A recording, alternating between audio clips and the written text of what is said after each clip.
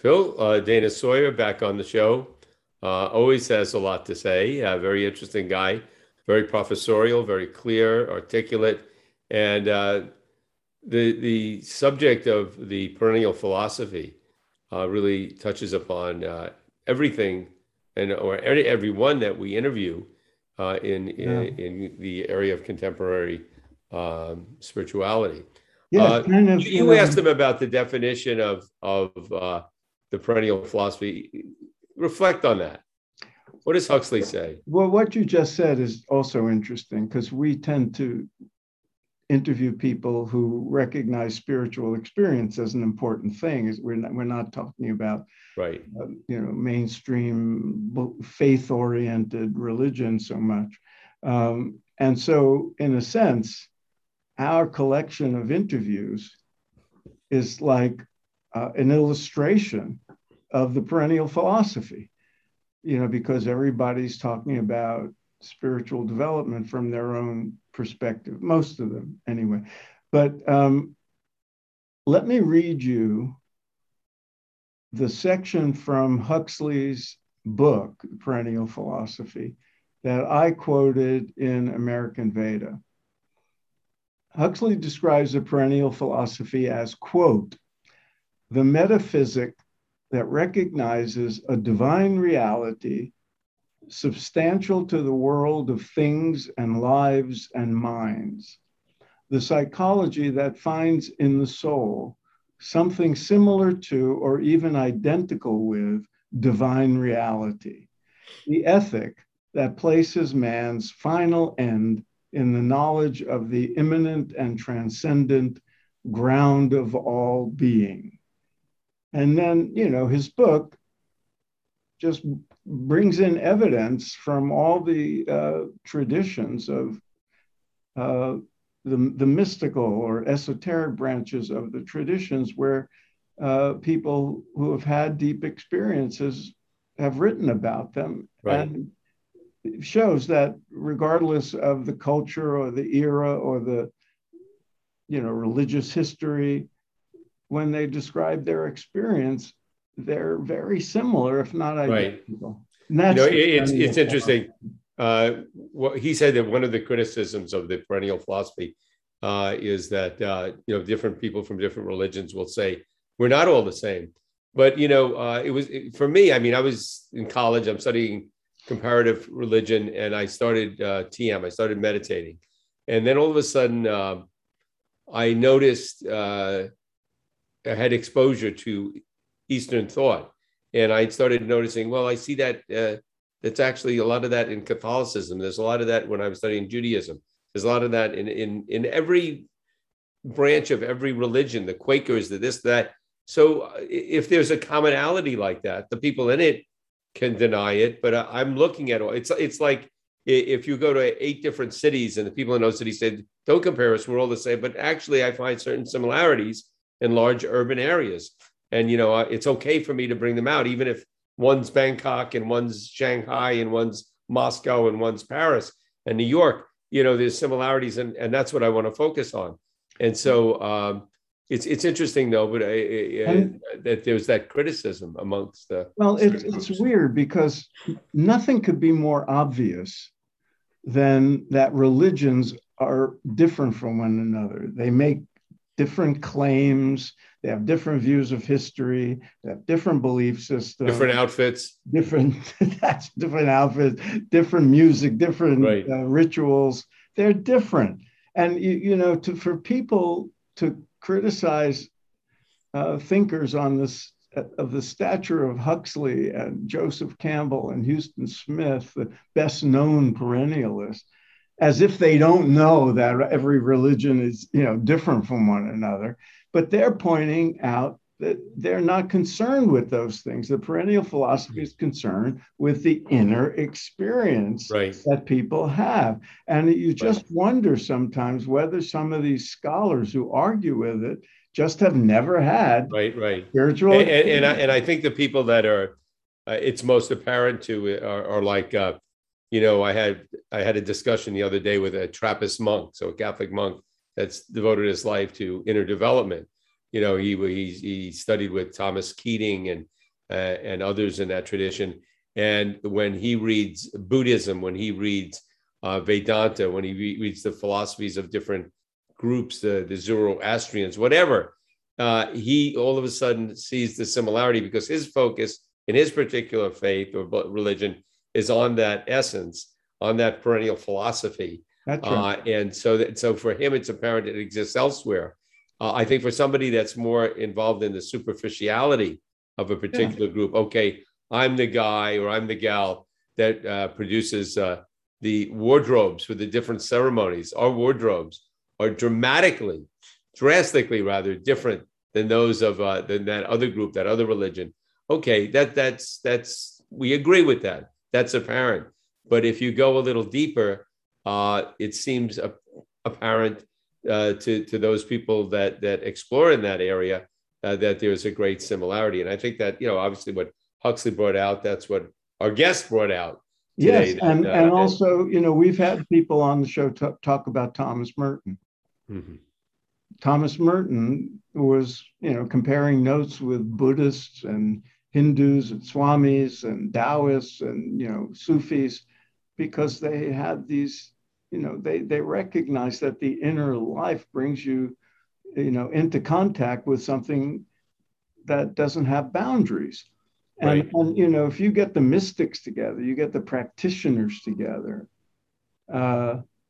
It's like in India, there's a lot of different philosophies under what we think of as Hinduism. But if you get a bunch of yogis together, it doesn't matter which lineage they're from, they're going to be having the same unitive experience inside. And they all know that. That's why, if you look on the surface of belief systems and we believe this is true and you believe that's true, that's where religious wars happen. You get the mystics together and it's just a love fest. No one cares about anything. Right. I have a question for you, Phil. You would know more about this. When you, if you've been to a conference, say on non-duality, do the non-dual, those people that are expert or promoting that view of non-duality, do they see Huxley as one of them? Oh, I don't know. I wouldn't know. They probably would if they knew of Huxley and they read, his works and all that. Dana would know better than I because he goes to conferences devoted to Huxley. Mm-hmm. But, and perennialists, as he pointed out, and I didn't realize the extent of it, they'll have disagreements too. Right. About certain nuances. And how to frame it and this and that. If you go to, a non-duality conference, if, to the extent they exist, different non-dualists will, have just points of disagreement about nuance. But when it comes to the experience, the deep experience of the truth, the self, and its union with all that it is, those core principles of yoga and Buddhism that, it's hard to deny that there's a unifying a factor in the direct experience. And Dana, that's what he points out. I read this paper he wrote taking on some of the misconceptions about perennialism. And he lays it out really good. I wish I had the reference in front of me, but it's in the Journal of Humanistic Psychology sometime in the last 2, 3, 4 months. So you could probably Google it if it's available. Yeah. The other thing I wanted to mention was I think it was he said Huxley spent a lot of time with Krishnamurti. Is that right? Yeah, that Huxley or Euston Smith. Yeah, or Huxley. Okay, I remember when I was studying with Maharishi Mahesh Yogi, that is, he was asked about Krishnamurti, because Krishnamurti, like Dana described it beautifully. He said, like, why don't you just wake up, get rid of this stuff? And I think what the response Maharishi had on that was that he was a person that just went into enlightenment or went into that state, that elevated state, just popped in or whatever, went in one day. So for him, hey, why doesn't everybody do that? But so there wasn't a tradition, there wasn't a a path that he rigorously followed, at least in his life, that brought him there. But so he popped in like that. So I think that it was an interesting observation, and Krishnamurti had huge influence.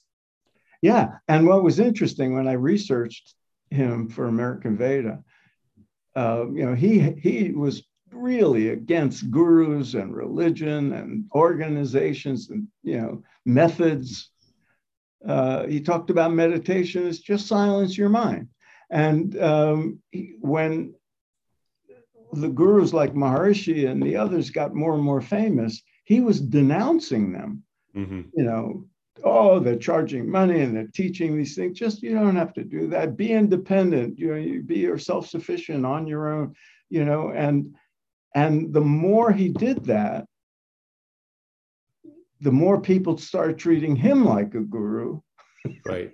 Even though I think most people think, and maybe wrongfully so, of Krishnamurti as a guru, as a teacher, but he would hate that label, but he would say, just quiet your mind, and people would try to do it, and they find it hard, and then they'd go learn TM or go to Yogananda's method or whatever it was, because they needed techniques and methods. So that's what happened. Anybody highly skilled in any particular area will just, pick it up and, whatever, it's easy. Just do it. It's in any event. So second time we've had Dana on. I'm going to guess there'll be a third time. A lot to discuss, really. Very enjoyable. Always fun. Again, always great to have old friends on. Yeah. We go back. I mean, I'm sure I met him years ago. We have a lot of mutual friends. Yeah. And our friend Charlie Donahue out there mails out a lot of philosophical stuff. And I think both of us and Dana are all on the same mailing list. And I get to read these conversations that are generally incomprehensible, but thought-provoking and fun. So just another reminder, we're really getting up into subscriptions. So if you're watching or if you're listening, hit this subscribe button. It's free. It doesn't cost anything. Go into our archives. As we have said before, and Phil has so beautifully put, it's an education. Forget about you don't have to go to graduate school to get a degree in comparative religion or spirituality, spiritual teachings. We have it all there. What's that? It should be a required course. It should be for everyone. It should be the perennial course.